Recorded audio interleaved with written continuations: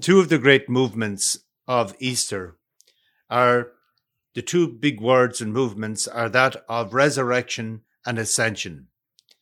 And they communicate two very important parts of our faith and about Jesus Christ. In the resurrection, Jesus is with the community gathered in his name. In the ascension, Jesus is with God. And that is why he can send the Holy Spirit. So Jesus bridges the gap between the divinity and humanity. And this is a bridge that doesn't come and go. It is a bridge that is present at all times.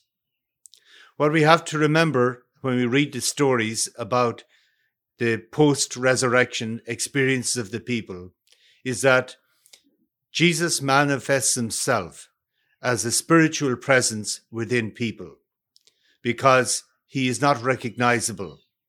People fail to see him. So the resurrected Lord is not like a human body.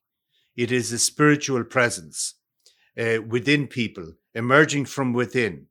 And we see that is reflected in today's gospel, where the doors were locked, where he can come through the walls and be among people and be present to them. So Christ is a presence from within, and it is a presence that brings peace in the midst of fear. And in imparting the Holy Spirit upon them, what he is imparting, and especially revealed today in Divine Mercy Sunday, and especially with Jesus, his dying on the cross, was the absolute forgiveness of all of our sins, that God does not hold us in our sins. And when we have taken that fully into ourselves and make it a reality in our lives, then we are able to pass on that forgiveness to other people who have sinned against us. And that is what is meant by the term, we have seen the Lord. And when we have seen the Lord, there is peace and there is joy in our lives. This is something that only the Lord can sustain, this peaceful presence within us. So seeing the Lord is knowing that revelation of forgiveness at such a depth that our life is changed.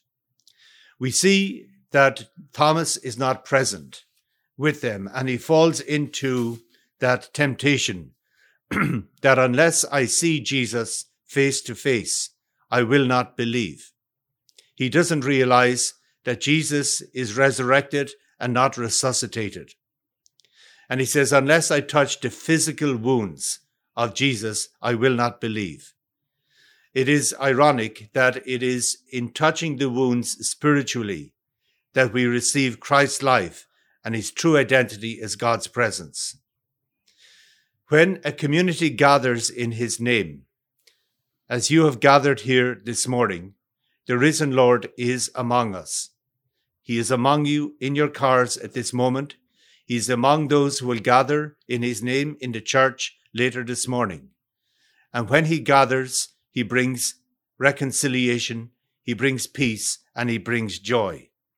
He is an indwelling, emerging from within us as a communication of peace and joy because of divine mercy, because of God's forgiveness in our lives.